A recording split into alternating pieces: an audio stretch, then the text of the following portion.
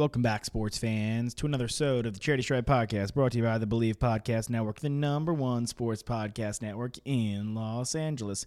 For those listening at home, on the road, in the air, or in the water, do you believe? We have a great show for you guys today. Former Blue Jays manager John Gibbons joins the boys to talk about his career and baseball, because it's coming back. So buckle up, tuck it into your waistband, because here we go. 3, 2, 1. We're back. We sitting here, I'm supposed to be the franchise player, and we're in here talking about practice. 5 seconds left in the game. Do you believe in miracles? Yes! High fly ball into right field. She is gone!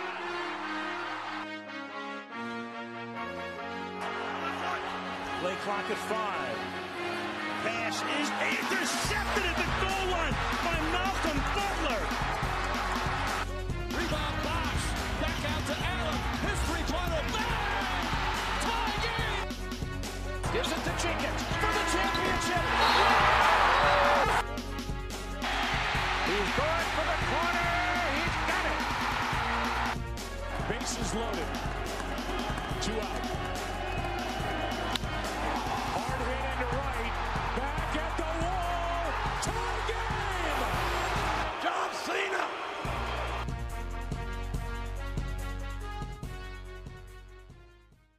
We're back, baby. It's the Charity Stripe. Hit your free throws, cuz they're free. SODE 254. Coming hot at you guys in SODE 253. And on the show, I'll be joined by Alex Toss Me the Rock Desopoulos and Nikki Snacks Krahahida.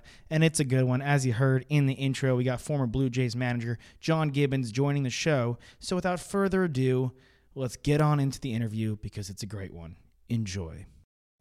You heard it at the top of the show, guys. We have former manager of the Toronto Blue Jays, John Gibbons, joining the boys today. He's currently with the Braves right now, scouting. And John, welcome to the show, man. How you doing? Hey, I'm doing good. Glad to be here. You know, it's is kind of the new thing, I guess, nowadays. And it's always good to come on, talk baseball, whatever. So I'm glad you guys invited me. Listen, man, we're always pumped to talk baseball. It's one of our favorite. It's probably my favorite pastime sport. Nick's too. Alex loves it as well. And there's nothing. I couldn't be more excited that they've come to an agreement and baseball's coming back. Obviously it wasn't the way we wanted it to go, but it got done nonetheless. And we're excited to have you, man. A former manager in the building. We've had players on recently at Drew Pomerantz. We had Brad Keller, and they've spoke about their experience kind of coming up through the minor leagues as players. Now, what many people don't realize, obviously there's 20. It's so hard to make the show, right? And you can attest because you've been a player. But it's almost harder to make it as a coach and a manager because there's way less spots available on the roster. And your road from player to manager, it's crazy. There's only 30 spots in the show for that. So if you can touch upon the difficulties and some of the winding roads, because it's pretty crazy having to come through the minors again as a manager and how tough that is, and kind of your decision process, I guess, and when you decided you wanted to go into coaching and that was the path you were going to take. Okay, yeah. Well, it's like I said, I'm glad you guys had me here. It is a long road, you know, in professional sports, regardless, you know, what sport. I mean, it's very, very difficult. Baseball's kind of unique, you know. Basketball, football, some of the other sports. You know, you come out of college, you go right to what we'd call the big leagues or the NFL or NBA, what have you. Baseball, you go down the minor leagues, and you know it may take 3, 4, 5 years. Yeah, it's crazy. Show up. You may never even make it. You know, they may give you a lot of money after they draft you, and still you may never make it to the big leagues. And a lot of guys fall by the wayside, you know. For me personally, I got drafted in 1980 by the Mets. The Mets had 3 first-round picks that year. Darryl Strawberry was the number 1 in the nation. I think to show you how times have changed, this was 1980. I think Darryl, the number 1 pick in the nation, probably one of the best prospects ever. Yeah. Should have been a Hall of Famer. I think he got like $250,000 bonus, right? Jesus. Nowadays, that number 1 pick in the nation, I don't know, what is it, like 8-9 million or something like that? Anyway, so Billy Beane was the second Mets pick in the first round, the general manager out there in Oakland. and then I was the 24th pick, third. So one was a pretty good player, the other became a general manager, the other became a coach. Pretty good company. Yeah, good guys too. We're all pretty tight, but I played a couple years in New York. A lot of it was up and down between AAA and the big leagues. Not the kind of playing career that I wanted. And then I got to the point, I was starting to have a family, and I was a catcher. So catchers can always find jobs in the minor league. The teams are always looking. So I could have kept going and hopefully maybe got a little more time in the big leagues. Mm. But I saw the writing on the wall, and I'd always had an interest in coaching, though, and from a young age, from my high school days, whether it be professionally, college, or high school. That was something I always had some interest in.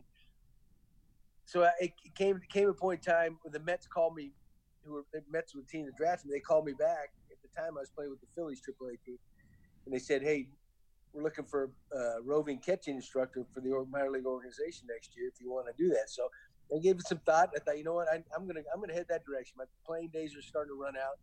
I'm gonna go into coaching. So I did that for a couple of years. Then they made me a minor league manager, and then I did that for a few years, and then eventually an old buddy of mine got the general manager's job in Toronto, a guy named J.P. Richardi, and he brought me over there, and that's kind of how that all started. And but it's definitely, it's a tough road for a player to get to the big leagues.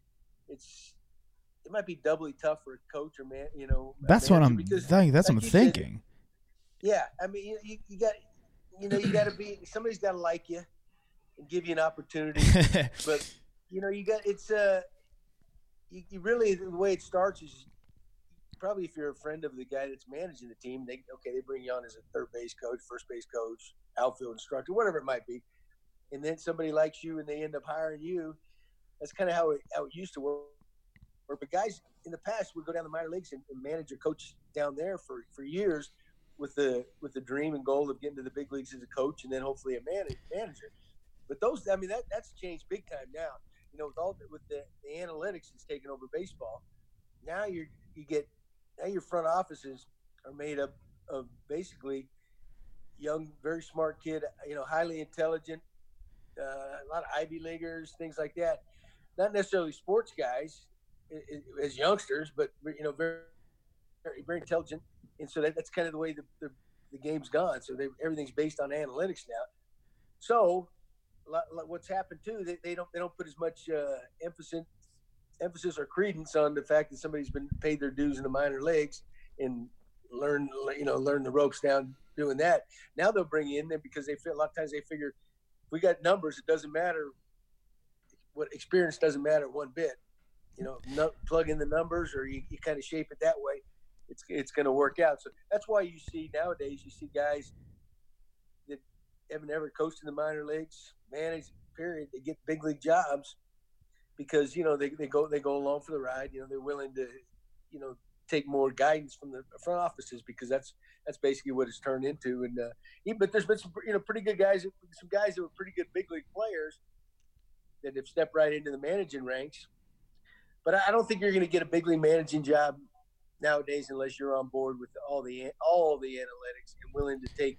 Yeah, your marching orders from the front office. That's the only way you're getting it. It's an interesting line because you look at a guy like the Yankees skip, like Boone, right? Boone kind of hopped right in right away, and we all know he's down for the analytics and he's game for that. He's a newer, younger age coach. Cora kind of moved rather quickly, I'd say as well. To me, it's interesting. Obviously, listen, numbers don't lie. You know what I'm saying? Numbers don't lie. No doubt. But there also has to be a fine line of like, hey, there has to be a semblance of feel for the game, an understanding of where the game's going. So kind of based on what you're saying, I feel like there does have to be that 50-50 split. Well, you know what the thing is? If the game was played by robots and you were guaranteed a certain outcome if you did the right thing every time, okay, yeah, that'd be different. But it was played by human beings. Some days they're some days they're out of it. Some days are bad days. Analytics can't measure the heart or the competitiveness or all the little things. The fear. Some guys. One thing about you great players in professional sports, they don't fear much, man. They love the challenge. They love the competition, and usually your best players they're able to focus or whatever it is, and they're more productive during the tough crunch times because they can whatever they can do, they do it differently. Where the lesser guy might still be a good major league player, but you know what? He's not as confident in certain situations as the superstar. Yeah. And so that affects his performance. He's still a good player, but he should be a superstar, but he's not. So that's kind of the human element, you know, in you know, how the mind works, confidence, the ups and downs. You know, you can have a bad day. You can have a bad day at home with your family. You take it to the ballpark.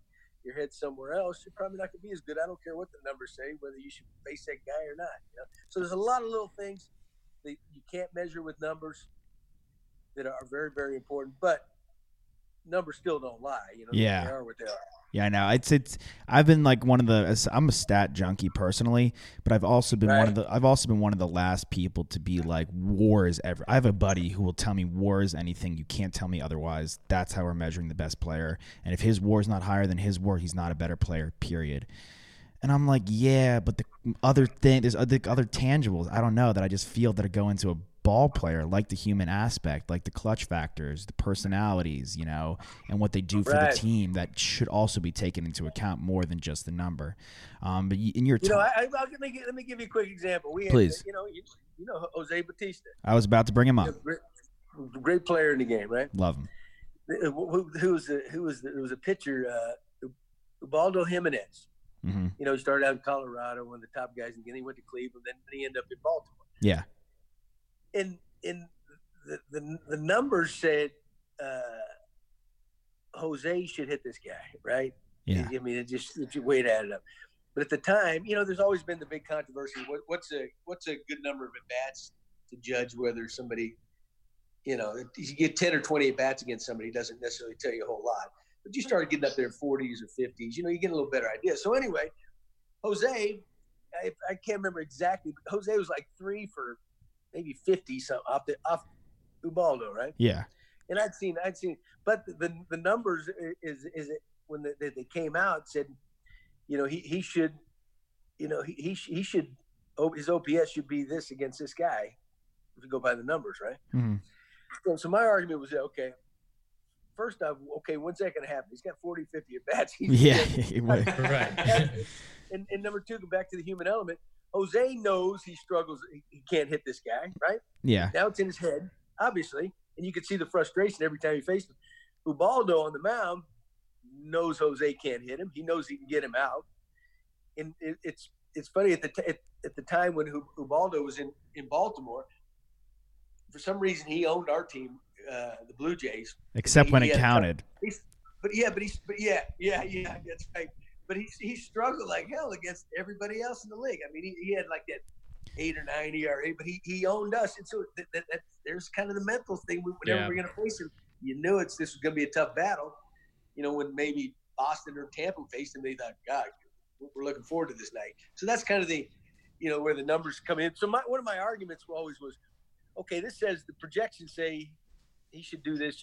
I said, okay, when's that going to happen? I mean, we're starting to accumulate a certain number of bats, and Jose knows he don't want to face this guy, and the other guy loves to face him. So that's kind of what I'm talking about. There's more to it than, you know. Yeah, I mean, it's that mental thing that's like confidence. I mean, I feel like every single team probably has, you know, those players that are like, for me, like there's Padres killers out there that don't do well against other teams, but for some reason they always show up when they play against the Padres, and you know, they hit 3 home runs in a season. It's like, come on. I can tell you as a player who didn't have a very good career, there were certain guys I might have faced. You know, I just felt good. I knew when I faced this guy for whatever reason, I don't care how good he was, something good was going to happen. Yeah, so that's you just feel confident. good. Okay, and I can face the other guy. It may be one of the lesser pitchers in the league or whatever, and I cannot touch him. I cannot sniff him. And so going in, your mind's telling you that already. So like you said, you got certain guys that own the Padres when and they know it. They know going in, man. You know the things are gonna be good. They're feeling good when they go to the ballpark. Yeah, and the other guy doesn't want. The other guy's looking for a way out of the game that night because he stinks against somebody. I feel like baseball is definitely the biggest team mental sport game, you know, like in terms of like being a coach, I feel like you also have to be kind of like the the team psychiatrist as well. You got to like talk to these guys and let them know, you got to look at the numbers and you got to, stay true to your game. I think that's a great point, Nick. And that's what I was baseball's such a, baseball's such a mental game, more so than the other ones. In football, you can hit somebody harder, you can run harder, you can whatever it might be. Maybe the harder you try, the better you're going to be, right? Baseball, it's almost like the harder you try, the worse you get. Right. Because you want to relax, you want to be able to slow the game down. That's what the really good ones do. So, so the mind is so big, and every team now has one or two sports psychologists, or a couple psychologists. One's for the sports, and the other one's for maybe the off-field stuff. Everybody's got one or two psychiatrists. So I mean, there's no shortage of that.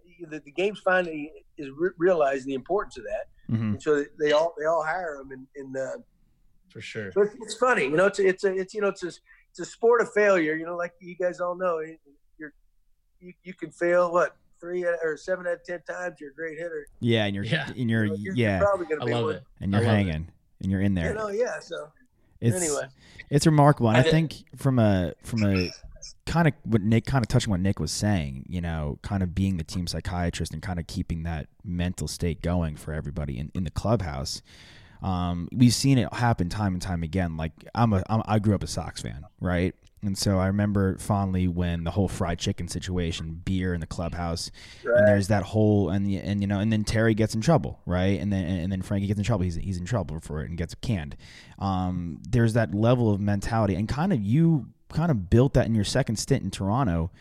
You, Donaldson, Batista, Encarnacion, you guys embodied and you could see a culture change in Toronto. And I'm curious to see what it's like to help grow those players. Take a player like Donaldson, who's kind of budding all-star, into an MVP. Take a guy who like Encarnacion, who's kind of been a journeyman, not been fully there, and not hit his potential, to a perennial all-star, and then keep Batista in that same vein and kind of build that culture in Toronto, because it just looks so important. Kind of building that team mentality, and I want to hear your takes and how you affected that in a way. Right. Well, you know what. My style, I was always trying to be a confident guy, but trying to be a confidence booster. I didn't necessarily talk a lot. Mm-hmm. I had very, very few team meetings. If I want to talk to somebody, it's usually on an individual basis in my office or things like that. I always found the more you talk, the less they listen. It's kind of like your kids, So, and then,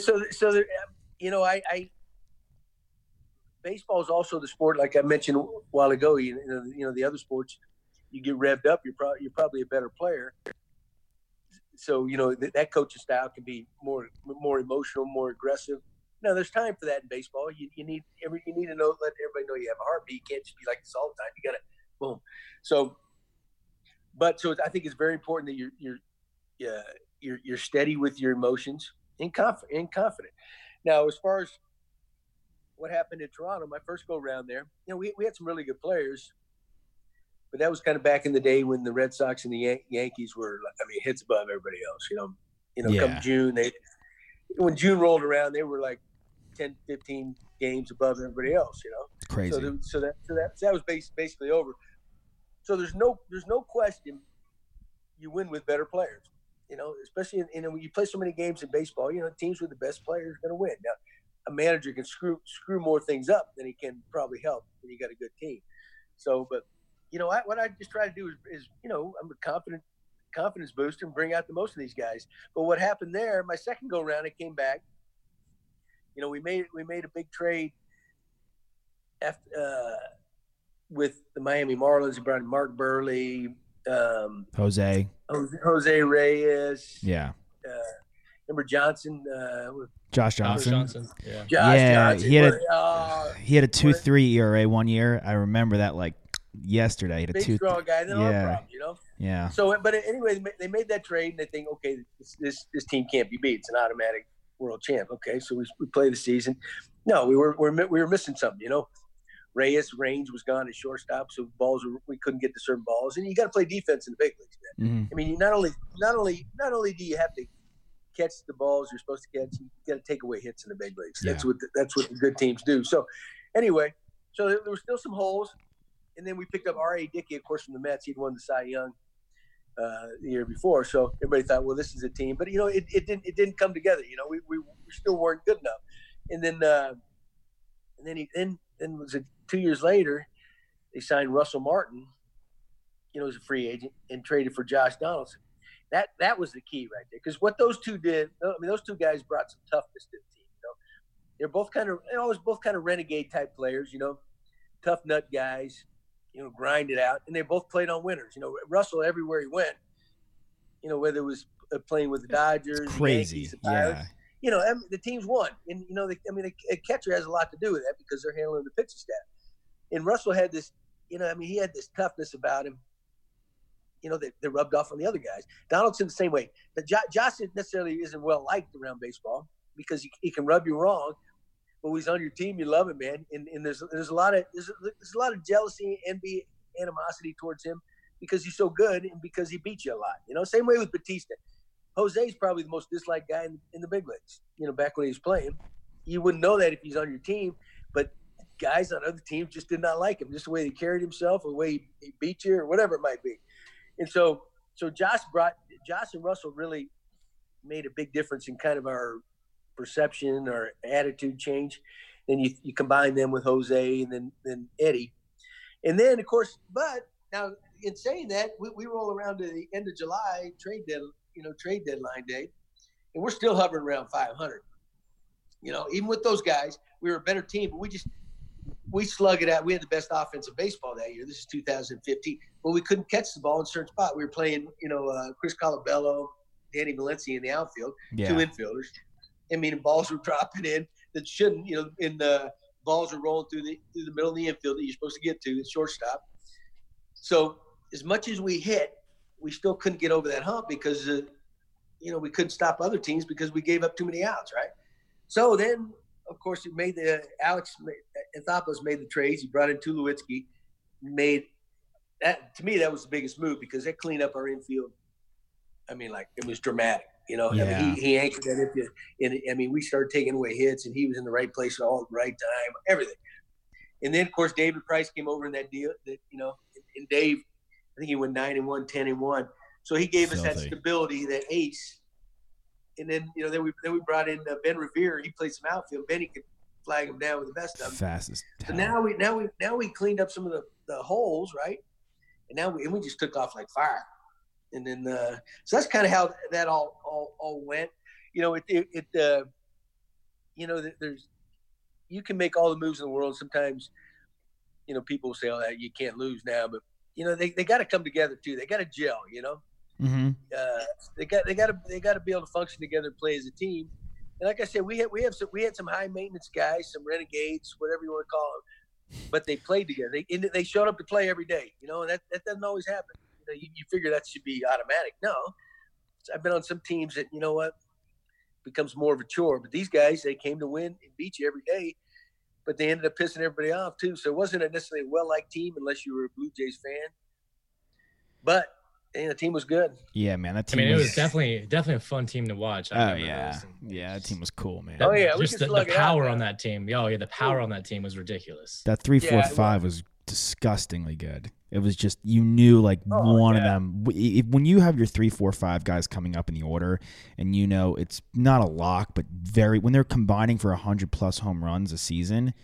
That's just utter. That is the definition of lethal. Hey, I can't tell you. I don't know. It'd be fun to look up. I don't know how many times we might have been down 5-10 runs and we came back and won games, man. If we fell behind early by a large number, we didn't think anything of it because we could get a guy or two on base. Somebody was going to hit one, And that's a great mentality as the manager to have in there. You just get out of the way. Yeah. Just let them do their thing, Don't worry, boys. We're down 10. Bottom of the ninth. We're chill. Slap some ass. Just getting slam range. Yeah. Hey, we got them right where we wanted, boys. We're down 10. Exactly. Flip my hat around backwards. Pass me some chew. I'm chilling on the pond. You guys take care of this. But here, it goes to, though, what I was saying earlier again about confidence. The analytics don't matter. The guys on the team knew that, too, now. Mm-hmm. Yeah. This is nothing. Yeah. Okay. Yeah, well, some of those guys, it's a 10-run lead, and they see that 10 runs, and they freak out, right? They don't. Right. There's a lot of mental strength involved right there. Mm-hmm. Yeah. Sure. Totally. Yeah, Totally. and that's what, analytics can't judge that either. Right. Of course. No. I gotta ask. You say that team is full of fire, and kind of reputation being the bad boys around the league. That was kind of the peak time for your ejections. I feel like was that kind of part of the mindset that you kind of have to also bring that swagger and that fire, kind of getting out there, because I think you led the league in ejections. And it looks like you like it too. Listen, man. We looked you up. Obviously there's a 49-minute video. 49-minute of every one of your YouTube. ejections. I was like, whoa. Well, you know what? Actually, instant replay now stopped a lot of that. See, now you look upset by that. Part of the game. You can ask my fiance. She'll probably tell you I have an anger issue sometimes. So, okay. We'll get her on the show next week for a follow-up. No, but I used to, I always believed, from my playing days, I always liked it when a manager would fight for me, if whether it was a bad call or have my back, whatever it is. So regardless of the type team I had or in my years coaching managing, I always made that a point. I said, listen, I may not even like this guy, but I'm going to fight for him. He's fighting for, it goes both ways. You fight for me, I fight for them. Mm-hmm. And what happens, though, we were also known as probably the biggest whiners in baseball. Some umpires would tell us that we complained about the strike zone more. And there's a lot of truth to that. But a lot of it, a lot of it, you go back and look at videos and stuff, it was pretty accurate. And so some of the umpires would stick it to you, or at least you felt like they were, right? So that kind of led to some ejections, because you sit there and you watch something, and then one of your players, these guys, I'm talking about superstar players, start bitching and moaning, if you don't fight for them, they get all pissed off at you there too, So it just all kind of goes hand in hand. It's never an act. And there's sometimes you're frustrated, your team's not playing good. You're tired of watching it. You want to get out of there quick, so you go argue and whatever. That's do you go stub your toe on the stairs as you're getting out of the dugout, whatever it is, just to get you, just to get you amped. Do you go into those getting like, okay, I'm gonna get yanked right here, I'm about to get tossed? Do you just kind of go into that? No, you know what? I'm truthful to say, I never went out there with the intention of getting tossed. Some things might have been building, and I might make some smart ass comment to an umpire from the bench, and then all of a sudden, here it comes. And how often are those umpires baiting you to being like, go ahead? Well, you know what though? It used to be, before all the TV, the extreme TV and all the replays and stuff. Now, umpires can get away with anything, right? And they would stick it to you. And they'll tell you that, But they'd also listen to you. They give you that back and forth. You don't get as much of that now anymore. These guys are under the gun. You see everything. They get beat up pretty good by the announcers on TV. But they're all actually do a pretty damn good job considering. So, but yeah, there's time they bait certain guys. There's no doubt about it. And when somebody's bitching and moaning at you all the time, it's tough. As an umpire, you get tired of that. Oh yeah, that job. You can't see. So a lot of times they throw guys out. You can't blame them. Yeah, that job's relentless. Honestly, you're sitting back there, balls gunning down. Any guys that umped while you were playing that continued to ump through your coaching days that you ran into again? Well, there's a couple that I, even when I first started out in the minor leagues, they were down there in the minor leagues umpiring, trying to make it to the big leagues. And then when they got to the big leagues, and now I'm coaching the big leagues. So it was kind of cool. Guys like Gary Darling, was one of them. He ended up retiring. It's probably about four or five of them. It's kind of cool. You grind it out. And it's kind of, it's fraternity, even with the umpires, the players, coaches, everybody's in it kind of together. And so you root for everybody, and it's a wonderful life, very lucrative, great careers and all that. But there's a lot of crap that we all bitch and moan about that, we don't like. Totally.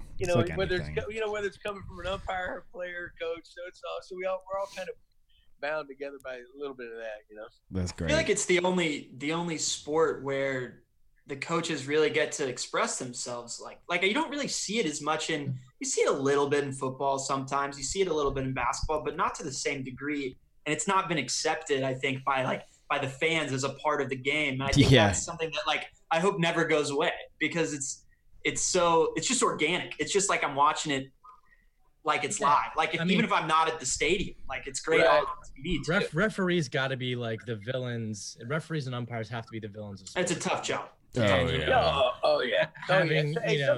Somebody's always bitching and moaning at you. But I can remember growing up, and it was kind of part. It was part of the game. The manager would go out there and argue with the umpires, and that's kind of the way. And then the umpires would argue back, and it was kind of.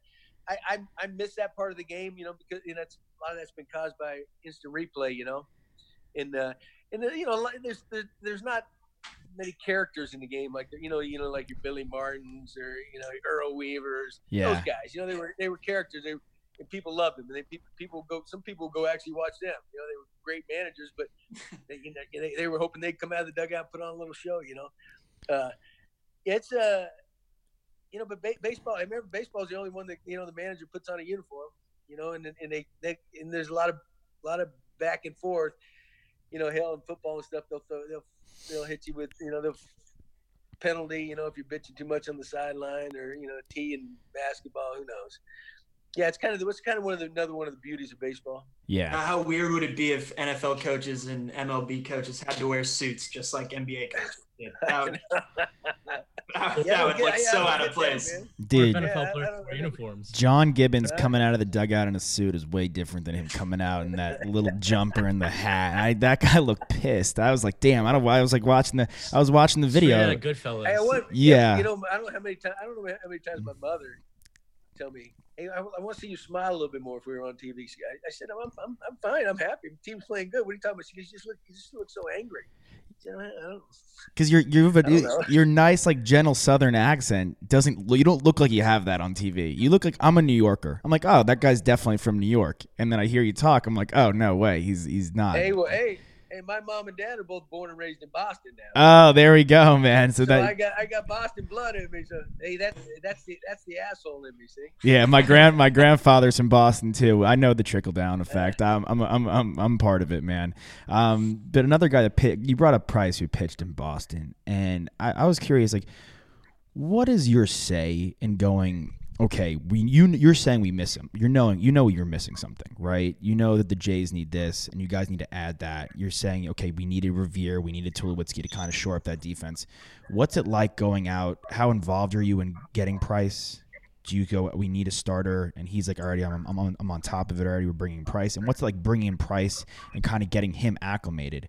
Because that is that mental part of the game. We've seen guys get traded to teams and it not go well. Right. And them slump out through the rest of the season, and we're all sitting there like, why'd they make that trade? But there is like that aspect of guys getting them acclimated, caught up to speed quickly in a new clubhouse, a team that they pitched against and were going against and may not have liked, right? And kind of having to gel those personalities. Is that tough? Are you heavily involved in that trade process? Yeah, you got to once you get them, you got to try to integrate them. But as far as the way trades work, and I'm sure it happens everywhere. I was pretty tight with our general manager, Alex Anthopoulos. Basically, what he did, he'd come to me and say, hey, trying to get this guy, or you got who do you like out there? And everything depends on whether that guy's available or not, or if you have the money to get him. Because I can tell you, there's in 2014, we went into the trading deadline day. We're actually down in Houston. We were like at 500 a game back to the wild card, almost identical to what we were in 15. But there was no money left to make any trades, right? Yeah. I mean, they have their budgets. In some places, they don't let you expand on that. So we couldn't make any deals that fit because we couldn't take on any money, right? Mm-hmm. Some of the players bitched and moaned about it and said some things publicly, whatever. But it wasn't for lack of trying; just couldn't do it. So the next year, almost the identical thing. Better team, but kind of in this, every year is different, but kind of the same spot. There was some money there now. I said, okay, so now when he traded Tulowitzki for Reyes, basically the same amount of money a year. I mean, they were making per year. Troy had a couple years longer on his contract than Reyes. So the Blue Jays took on more money long term for that, but as far as that particular year goes, it was pretty much the same. And then the difference maker was when there was some money left over at the deadline. Price had, what was it? He had 2 months left of the season. So whatever Dave was making, which was a lot, whatever he had left over on that year's contract, the Blue Jays had enough money to, okay, we can trade for him and cover that, right? Yeah. So that's why they were able to do that. The year before, like I said, there was no money doing it. So they couldn't have brought anybody on and added salary. So that's what kept really the team from doing anything. So that's kind of the way it works, Right place, right time. We had a big payroll. It wasn't like we were cheap. We were spending some money. Oh, but yeah. There was just that little extra money there waiting, and that's, thank God there was, Mm-hmm. Yeah, I'm not surprised. It was a pleasure to work with Anthopoulos. I mean, most Greek people are really easy to work with. Yeah, there we go. That's like it's like his favorite guy in baseball. But you're back with him now. You're working together again, and I kind of guess that goes back into the situation of relationships in the game. Alex, the first guy that hired me in Toronto, J.P. Ricciardi, was an old A-ball roommate of mine. We were teammates and lived together, right? Mm-hmm. He played Shelby, North Carolina. So when he got that Blue Jay job, he brought me over there. He hired Alex, was one of his assistant GMs. So that's where I got to know Alex. Then when I got fired, two years later, JP got fired. That's when Alex got hired from the assistant job. But we had hit it off pretty good when he was an assistant. So then he brings me back. So that's kind of how all that's, that's kind of, it's like anything, you know the right people, it's a oh yeah, game. Totally, man. And then so, but Alex is different. Alex is a go-getter, man. But the beauty of it, he's highly intelligent, good baseball mind, just a good guy, cares about you and your family. But he'll listen to you. Not all GMs will do that. I mean, he knows he's getting paid to make certain decisions, and coaches and managers, we want everything, right? We want this, we want that. But you also have to work within a budget. And certain guys you just can't get. You can't give up everybody to get this guy because you want him, what have you. But one thing Alex would always do, he takes everybody's opinion and values it, and then ends up, having to make he's not afraid to make a decision and make some tough choices. He's he's very quick. He's not a quick trigger. I don't think that's the right word for it. No. But he's very calculated, but he's not afraid to make that move. He's not afraid to. He's not afraid to make a mistake. If we're playing chess, he's not afraid to sacrifice the queen type deal kind of guy. Yeah. Too many guys are afraid to make mistakes, so they're paralyzed. And then you know what? They never do anything. Yeah, He's put together a pretty good team down in Atlanta. I'll tell you that. Yeah. What are your? And he'll tell you. He'll tell you he inherited a good team. Yeah. They had built that system up. I mean, he says that all the time. He's a very humble guy. A gracious guy, but he's in it to win. There's I think there's a lot of guys in the game, that you get paid really well, and you enjoy the job. Everybody wants to win. Some guys are obsessed with it. He's obsessed with it. Yeah, and I think it's a good transition, Nick, because that Braves team is great, but that whole division, I think that's the toughest division in baseball, NL East. The Mets got the best pitcher. I don't know, man. I don't know. American League East is still pretty good. Oh, no, listen. Don't. Well, up until Baltimore and Toronto. Toronto's going to do okay here in the next couple of years. But oh, yeah. Just anytime Tampa's turned it around, and then anytime you got the Yankees and the Red Sox. But, you're right. The overall edge may go to the National League East, but you put them all head-to-head. We're about to get that. We're about to get that head-to-head. It's crazy. Yeah, that's right. And that's why I'm looking. First game anyway. I think it's Cole versus Scherzer is the first game we got, which is just. What's the date though? 30th. 23rd. Sorry, 30th is the NBA. 23rd. So we're a short ways away.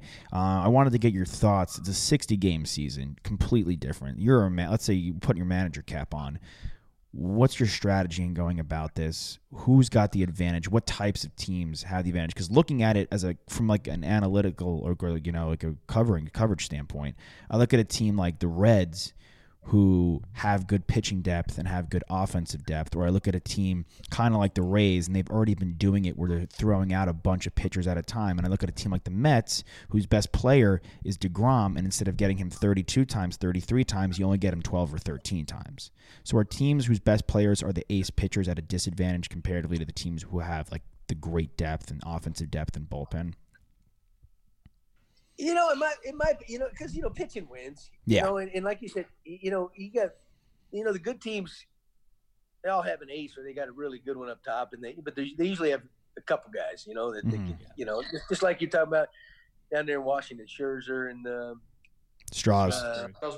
Yeah. And then, then the lefty they brought in. Yeah, they just keep coming at you, and that's what, the good Yankee teams always used to do, and the Red Sox team. So that wins. But in the short season, somebody comes out of the gates quick, a team, inexperienced team, a young guy, bunch of young guys, you don't know. I mean, and they might be able to hang on.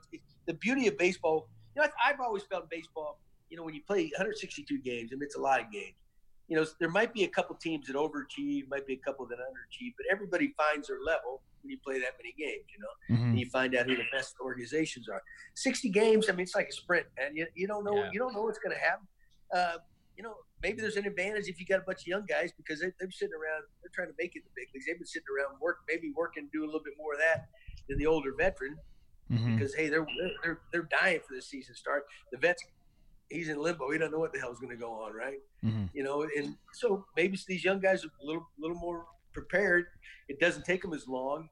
It's going to be a short workout period they're doing now. It doesn't take them as long to get ready as some of those older veteran guys. So that may give them the advantage. I really don't know it. Nobody knows. All I know, I think it's good for the psyche of our country. So you get baseball rolling again. Definitely. All the crap going on. Yeah, maybe a little screwed up. May not be. There'll be an asterisk by whatever some in that book someday. But I think it's just going to be good to see teams out there. The pods, man. Watch out for the pods. Let's go. Yeah, don't get there, Greg. This is all we needed. Hosmer is awesome. Awesome. Yeah, he seems like a great guy. So I'm excited to see the Tatis transition to sophomore season. Yeah, it was, but here we go again. It's been, these guys have been, they've been waiting around. They don't know what's going on. They're, mentally, you don't know how these guys are they prepared for the season because you get some guys that aren't going to play, and it's such a screwed up thing. They're worried about what's going on in their families. Who's got this or who's got. You don't know where their head's going to be. So it might not even be a legit type year. Because everybody's affected differently. I'm almost certain that someone's going to hit 400 this season. Really? I think it's gonna happen. I'll take that. I'll bet you there. This will be the year for it. Yeah, exactly. The only year for it. When Chipper Jones was like he was like 394 at one point a couple years back, and I don't know, it couldn't last. If he couldn't do it, difficult, man. It's difficult, man. What do you think the toughest? What do you think the toughest record to break in baseball is, if I may ask? Oh, it's got. I mean, there's a lot of tough ones. They'll never be broken. Ripken, man. Yeah. Oh yeah. It's ridiculous. Nobody's gonna let. Hey, in the sports, and there's a lot of value to it now. They with all these studies, I don't agree with all of it necessarily, but their front offices are really pushing. You got to give your players rest. So the results are better. Give them a day off here or there. And it used to be a badge of honor in baseball if you played 150 something or 162 games. To try to play all those games, most guys didn't, but there was a few that did. Obviously, Ripken played them all, but and fans come to see they pay to see certain guys, so they want them in the lineup. But my point is, with kind of the new thinking that give these guys some rest, they'll be stronger, whatever. I don't think it's been necessarily proven yet. Nobody's going to get a chance to play 162 games this year, next year, so that's a big part of that game. That'll never be broken. But the hell is going to be any more 300 game winners? Yeah, right. That's true. The thinking's gone. I mean, the 3,000 Ks is. I mean, you could look at guys. I still think that's going to be tough. I mean, it's like my dad's an old school Met fan, and he would always be like, he'd be like, I don't understand what's going on. Why are they pulling DeGrom out in the 6th? Tom Seaver used to go 13 innings. I'm like, it's just not the way that it just doesn't go like that anymore. Yeah. It just doesn't. And it's sad. I don't like it. I mean, but there's certain. I mean, most of the players have bought into that now. Really? It used to be players of pitchers would fight you, man. You try to take them out of the game. They really want to stay in. They not all of them, but a majority of them wanted to at least, try to throw a complete game. Back in the old days, it was embarrassing if they didn't throw a complete game. Nowadays, it's it's totally different. But I don't know what you guys have noticed, but I've watched the playoffs the last few years in baseball, and I don't know how many times I see, guys just like they can't wait to yank the starting pitcher, and I think it's come back to burn some teams in the postseason. Yeah. Like we go back, numbers don't lie, but on any given night, I've been in this game a long time. On any particular night, that pitcher on the mound, let's say it's the starter primarily. This might be his night, man. He's just got it going on. They can't touch him, whatever it is. You have nights like that as a starting pitcher, and then you have nights where you're just average, and some nights where you stink. Mm-hmm. So when that guy's on that night, where he's throwing a no hitter or whatever, let him run, man. Let it roll. Because what happens? Because I've been on the other side of that, and the manager comes after the other team and yanks that guy, and everybody in your dugout goes, "Thank you very much."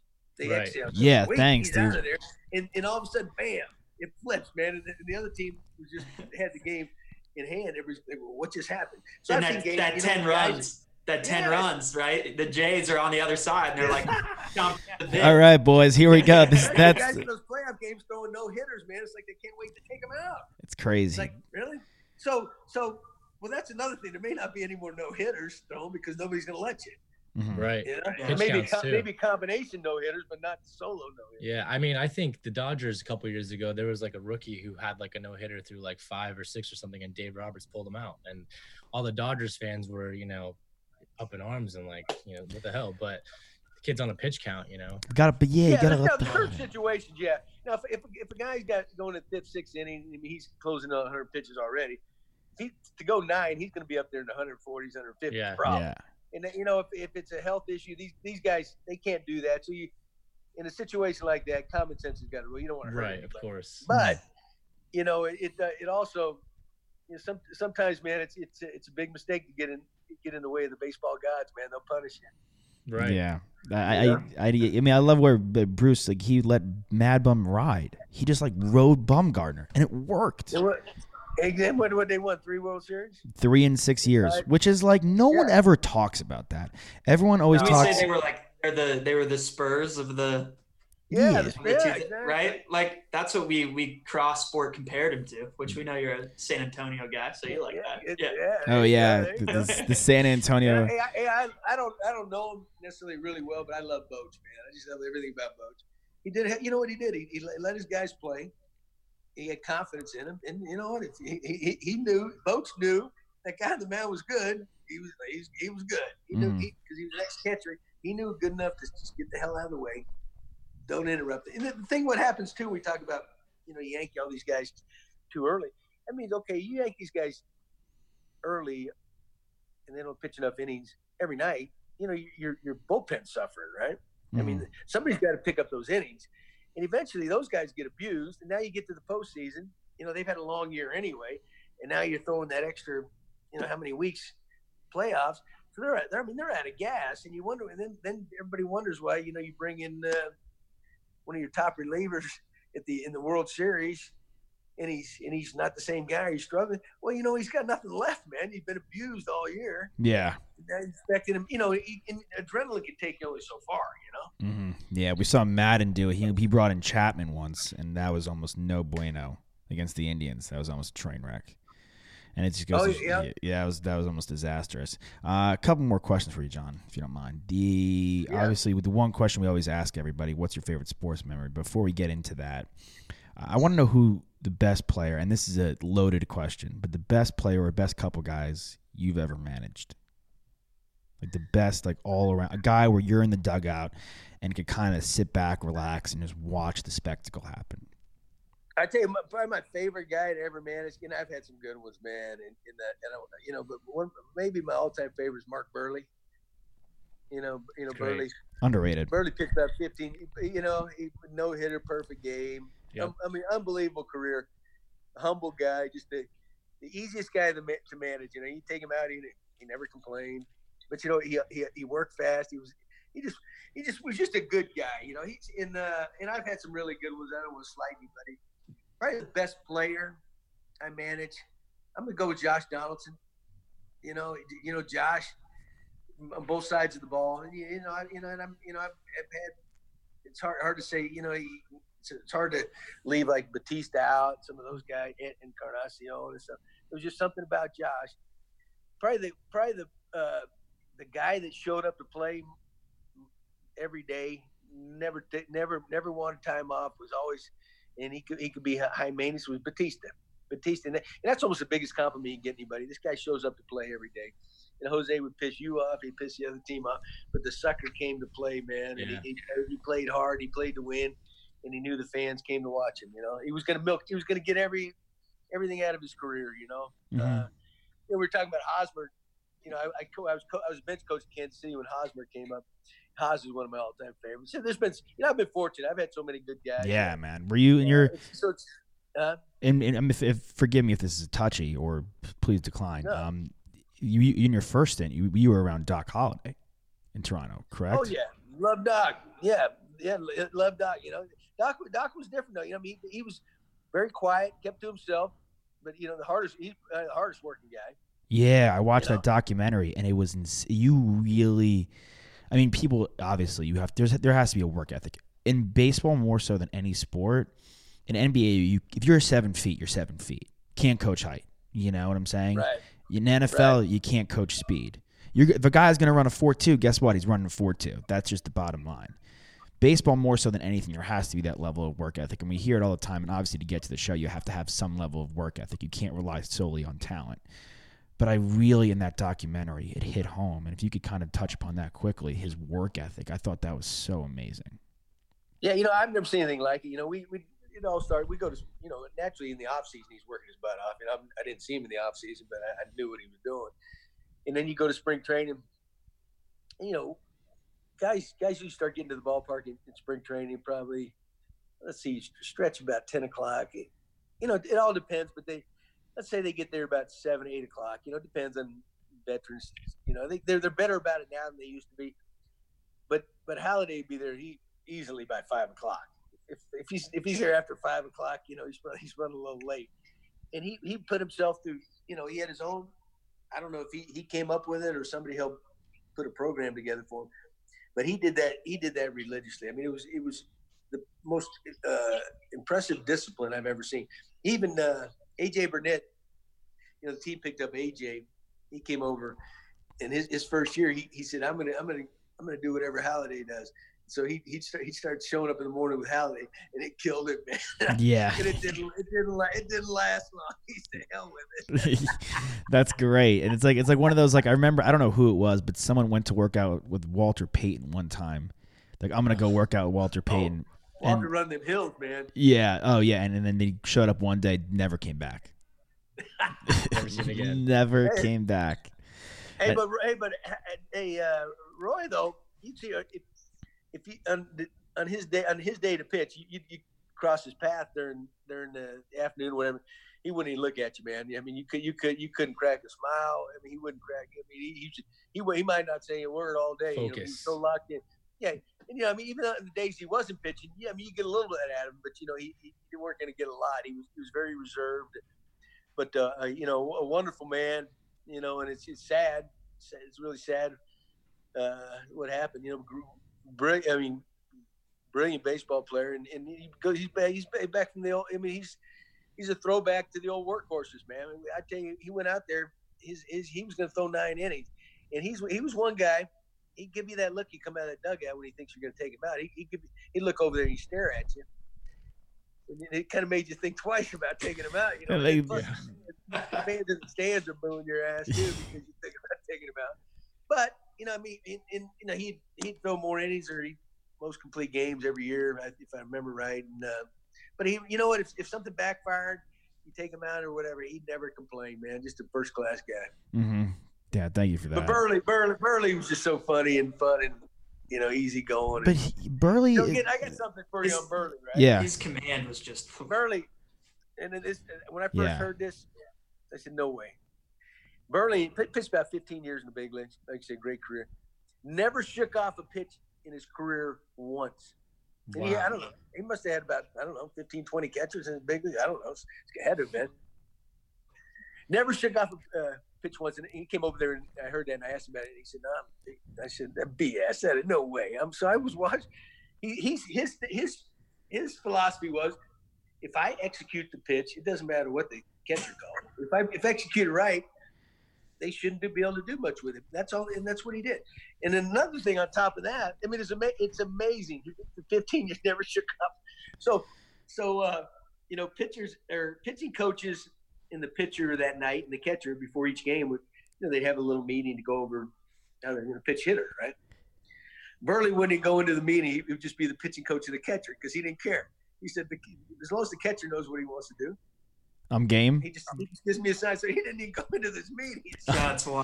I want to go. How many catchers went through like 6 innings with him, and then like went to him like, you can, if you want something else, like you can mix it up, like whatever. He said, no. I'm good. Another thing, I think he's second all time left-handers in pickoffs behind Andy Pettit. Yeah. And pickoffs, he had a great pickoff move. And same thing, he never threw over on his own. Most of the good pickoffs from the lefties, they got a little hang move. They can hang, and that guy commits or whatever, and they got it. Unless the bench coach or the manager, whoever's running the running game from the bench, unless they put a sign on to throw over, he never throw over. So he was your robot. He's just going out there pitching, or he's second all time in pickoffs. God forbid you try to watch a Netflix show or order Uber Eats with Mark Burley. Hey, what do you want, Mark? Yeah, I'm good for whatever. I'm down. I'm cool. It doesn't matter. No, whatever you want, man. I'll eat it. You want? Whatever you want. Yeah. Maybe the moral of the story, we got to, in baseball and other sports, we got to get back to the basics. Sometimes we overcomplicate things than just going out and playing and whatever. Burley's a perfect example of that. Yeah. I mean, you talk about taking, like, we talked about it so much, like the mental like strain that it can take, especially on a pitcher. It's like, take that away, just trust your stuff. That's tough to do. That's tough to do. But it's that didn't mean he was going to throw a shutout every night. He knew that. I mean, it's tough. I mean, it's good hitters. You may make a great pitch, and they're going to get a hit. Maybe they may just not hit it as far, because it was in a good location. But the odds are in your favor. Yeah. You execute it.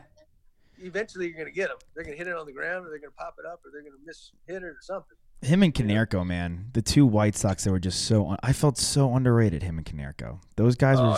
They're great buddies.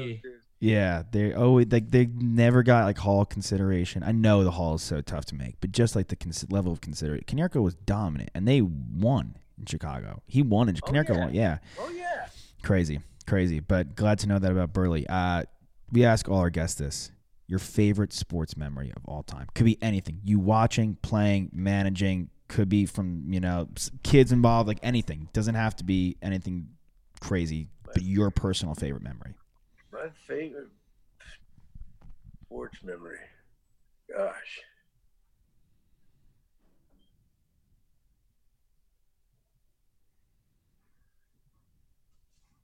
That's tough. Because, there's so many – I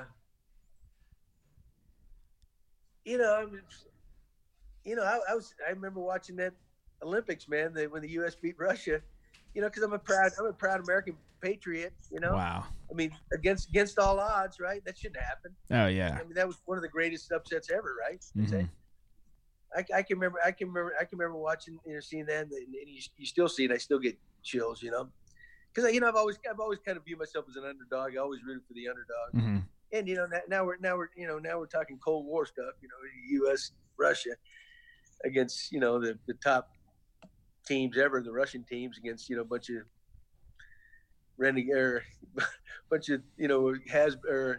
cast off. Yeah, we got you. U.S. players that were known for their hockey. I don't know. What were your guys? What are you three guys? You guys got? What are your memories? Mine. That's tricky. I mean, mine. I don't think we went through it. We went through it on the show, just us three. That's a popular one. We've heard that one before. I'm a huge. Okay. I'm 1980. Yeah. 1980. Yeah. I wish I was alive. Yeah, I think that was my pops's. We had him on, and he for a while back, and that was his favorite sports memory. So yeah, that's a good one. I think mine. I guess it's probably like the entire. I don't know, like it flip-flops every day, but I was there in Dodger Stadium when the Sox won the World Series a couple years back, and I grew up a Red Sox fan, so that was epic. Also, Wilmer Flores, when he got traded and then didn't get traded and they nixed it, and he was crying. I was at the game where they hit the walk-off home run against the Nationals. I was like behind home. I was behind home plate. I remember that. That was just like one of those beautiful moments in sports that you could be witness for. That's probably right. Yeah, I mean, there's so many things, that's the beauty of sports, whatever, regardless of what sport it is, I mean, that's why, as Americans and actually everybody in the world, man, everybody loves sports because you may see something you never, something spectacular. The underdog can win, Mm-hmm. Every time. Yeah. Can't always trust analytics. The human element. Exactly, Dave. That's what I've taken away. Fuck the numbers. We're out on them. And then just one more moment, though, if we can ask you about, what was the more electric moment for you guys in the clubhouse and in the stadium? Batista's 3-run homer off Dyson in the bottom of the 7th, or Encarnacion's home run off of Ubaldo? What moment was the crazier moment for you, or like the more invigorating? Well, you know what? Too huge. I got to believe it's Batista's. Because it had been 23 years since the team had been to the playoffs and finally got back, so there's a lot of.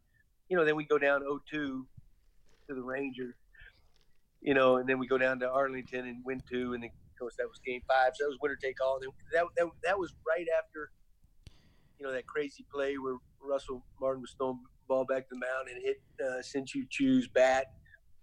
Dor walks in from third base, because they take the lead. And then it was then the bottom half of the inning when all hell broke loose.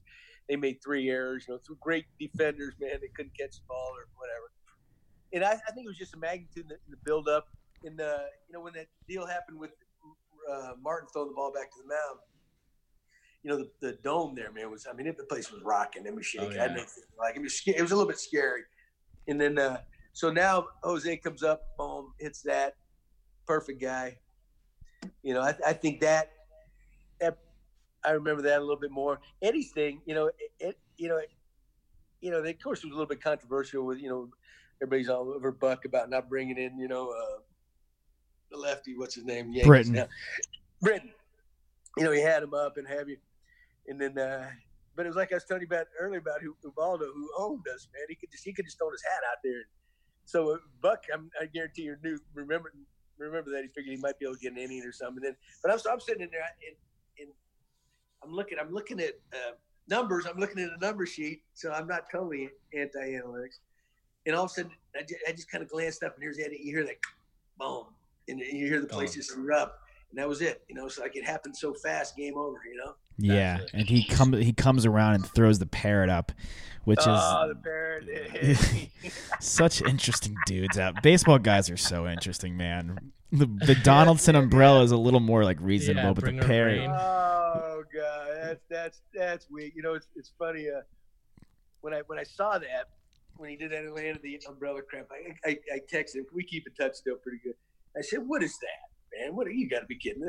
That's rinkety bum." So I sent him the video. You remember? Do you guys watch the Austin Powers? Oh yeah. Yeah. Oh, the remember intro. The one where they're when they're on the tent and he's on his knee. Yeah. I can only see the silhouette. Yeah. I sent him that video. I said, "That's more like it." Yeah. So funny. That's awesome. That's great. That's man. awesome. That's great. Love that. Oh God. And then before we rock, we're back to the baseball. Who do you think's going to win the World Series? Gut check reaction. You got to pick. Braves. Pick Braves. I'm down for it. I will say this is probably the best thing could ever happen to the Houston Astros, though. You think? No, yeah. Oh yeah. Everyone forgets about it. Verlander's back healthy. No one none the wiser. Who's gonna win it? Let's see. Wait.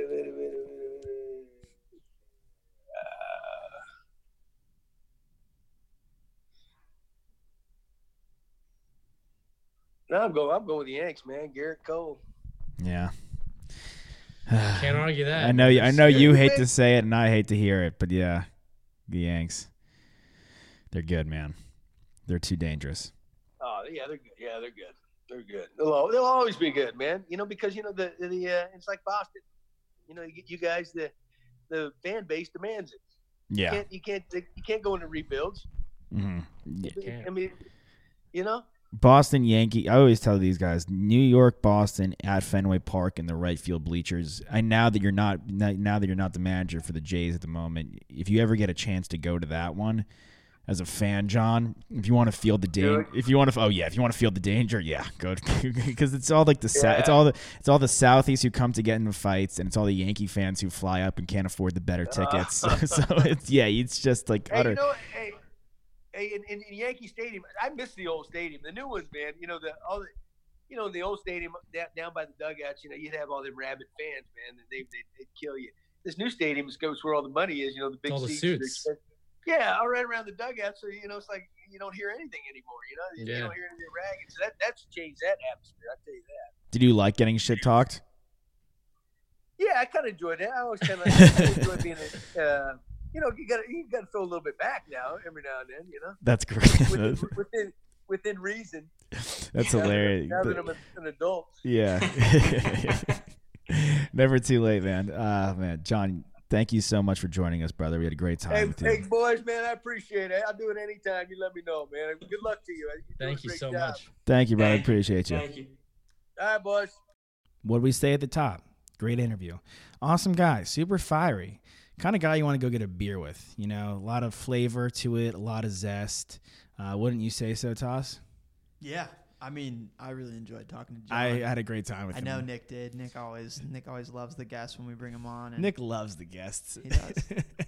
No one loves the guests like Nicky Snacks. But speaking of flavor and zest, we have a couple new sponsors joining us today. It's been a minute since we've had sponsors. Yeah. We've had our True Classic Tees. We've had our betting websites. But I think we're back to some cool new things now.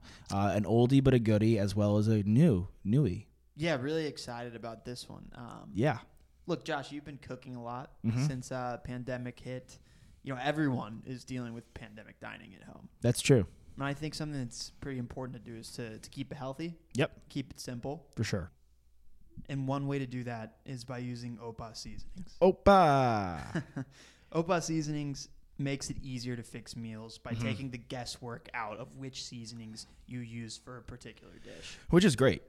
It's awesome. I mean, Yeah. there's a lot of times where you know you're cooking shrimp or you're cooking chicken or you're cooking steak, whatever it is, and you don't know which particular seasoning to use. Yeah. And they make it easy. 4 different types: chicken and seafood, meat, salad, and the vegetable blend. So you line it up with whatever you're cooking at the time, and you know a dash of Opa goes a long way. And it's not only tasting really great, but it's also promoting healthier eating, a la Mediterranean diet with better food choices. And they give back.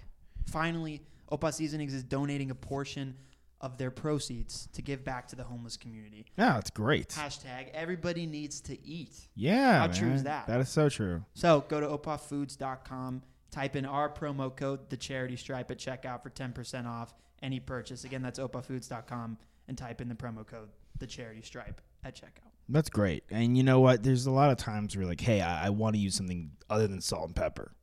Yeah.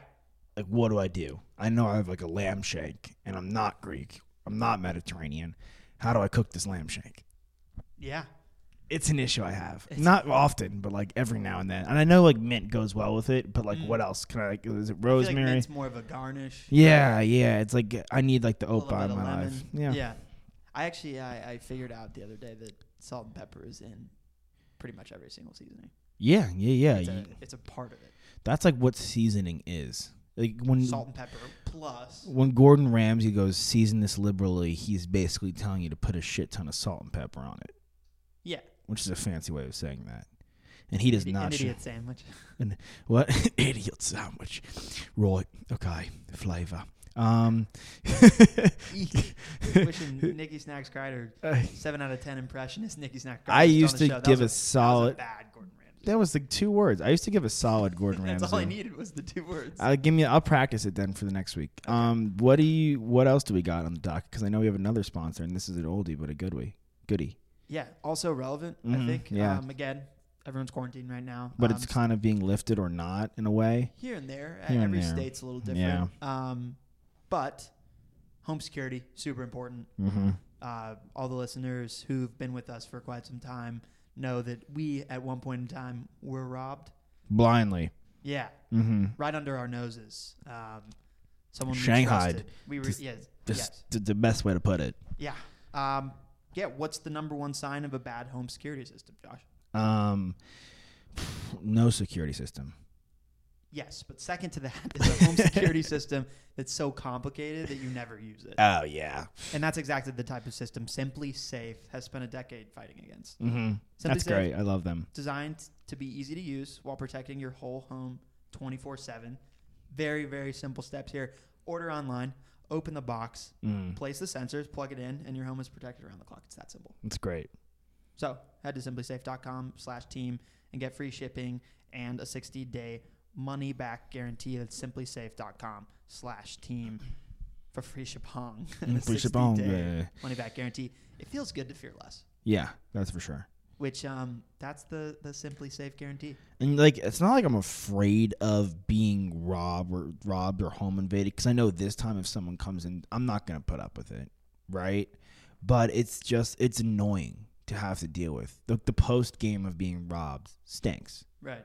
I've got things that I need to do during the day. I don't have time to stand. Dude, that's what I'm saying. I don't have time to be fucking with like a baseball exactly. bat. I don't want to be running like a la Steve in Stranger Things. Spikes in the baseball bat ready at the door. Like when we got robbed, we ran like a fake detective agency for a couple of days. And don't get me wrong, like I was actually talking to someone about this the other day. It was fun. Like I would be lying if I said Sleuths like Anonymous. That was the name of it. It was a good couple days. Yeah. I don't know if I would do it again or want to. It's a lot. Took a lot. Tensions were high. Like after like the fun and the humor worn down. Are PIs like still a thing? Well, I don't even know. I don't even think detectives are a thing. Yes, they are.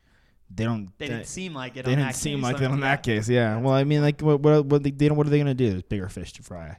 Yeah. I'd like to think. If you're frying fish, though, please use Opa seasoning. Yeah, that's a great one. Yeah, you gotta use Opa seasonings. Speaking of Opa, I feel like we have one more sponsor, do we, or do we not? Or am I making that up? What, 2 isn't enough for you? No, 2's enough. I just was. There was the word on the street. There was Opa, there was Simply Safe, and there was another one, or is there none? Protect your home so that you can cook food. Okay, that's what we're healthy Mediterranean food. Perfect. Is there anything else you? I thought we were like the Family Jewels people were coming back. No. That was a vicious rumor. It was a rumor. All right, that's cool. I don't fuck them, honestly, until they come back. Mm-hmm. Then we're team them. Then we'll welcome them with open arms into our secure and safe home. That smells good because we're frying up our fish with delicious seasonings from Opa. Manscaped, welcome to the cookout. Just kidding, you can't come. Not yet. Okay, but to the fans out there, we hope you enjoyed the John Gibbons interview. He's awesome.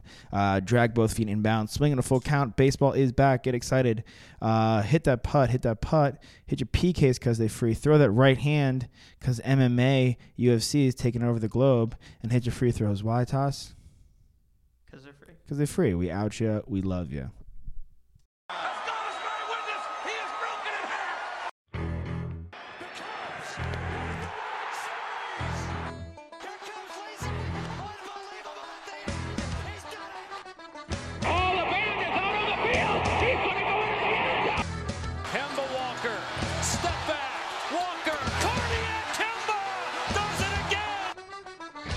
There's the pass to Leitner. Puts it up. Yeah! It's Lillard. He got the shot off. Derek Jeter, where fantasy becomes reality. Anything's possible. Anything's possible.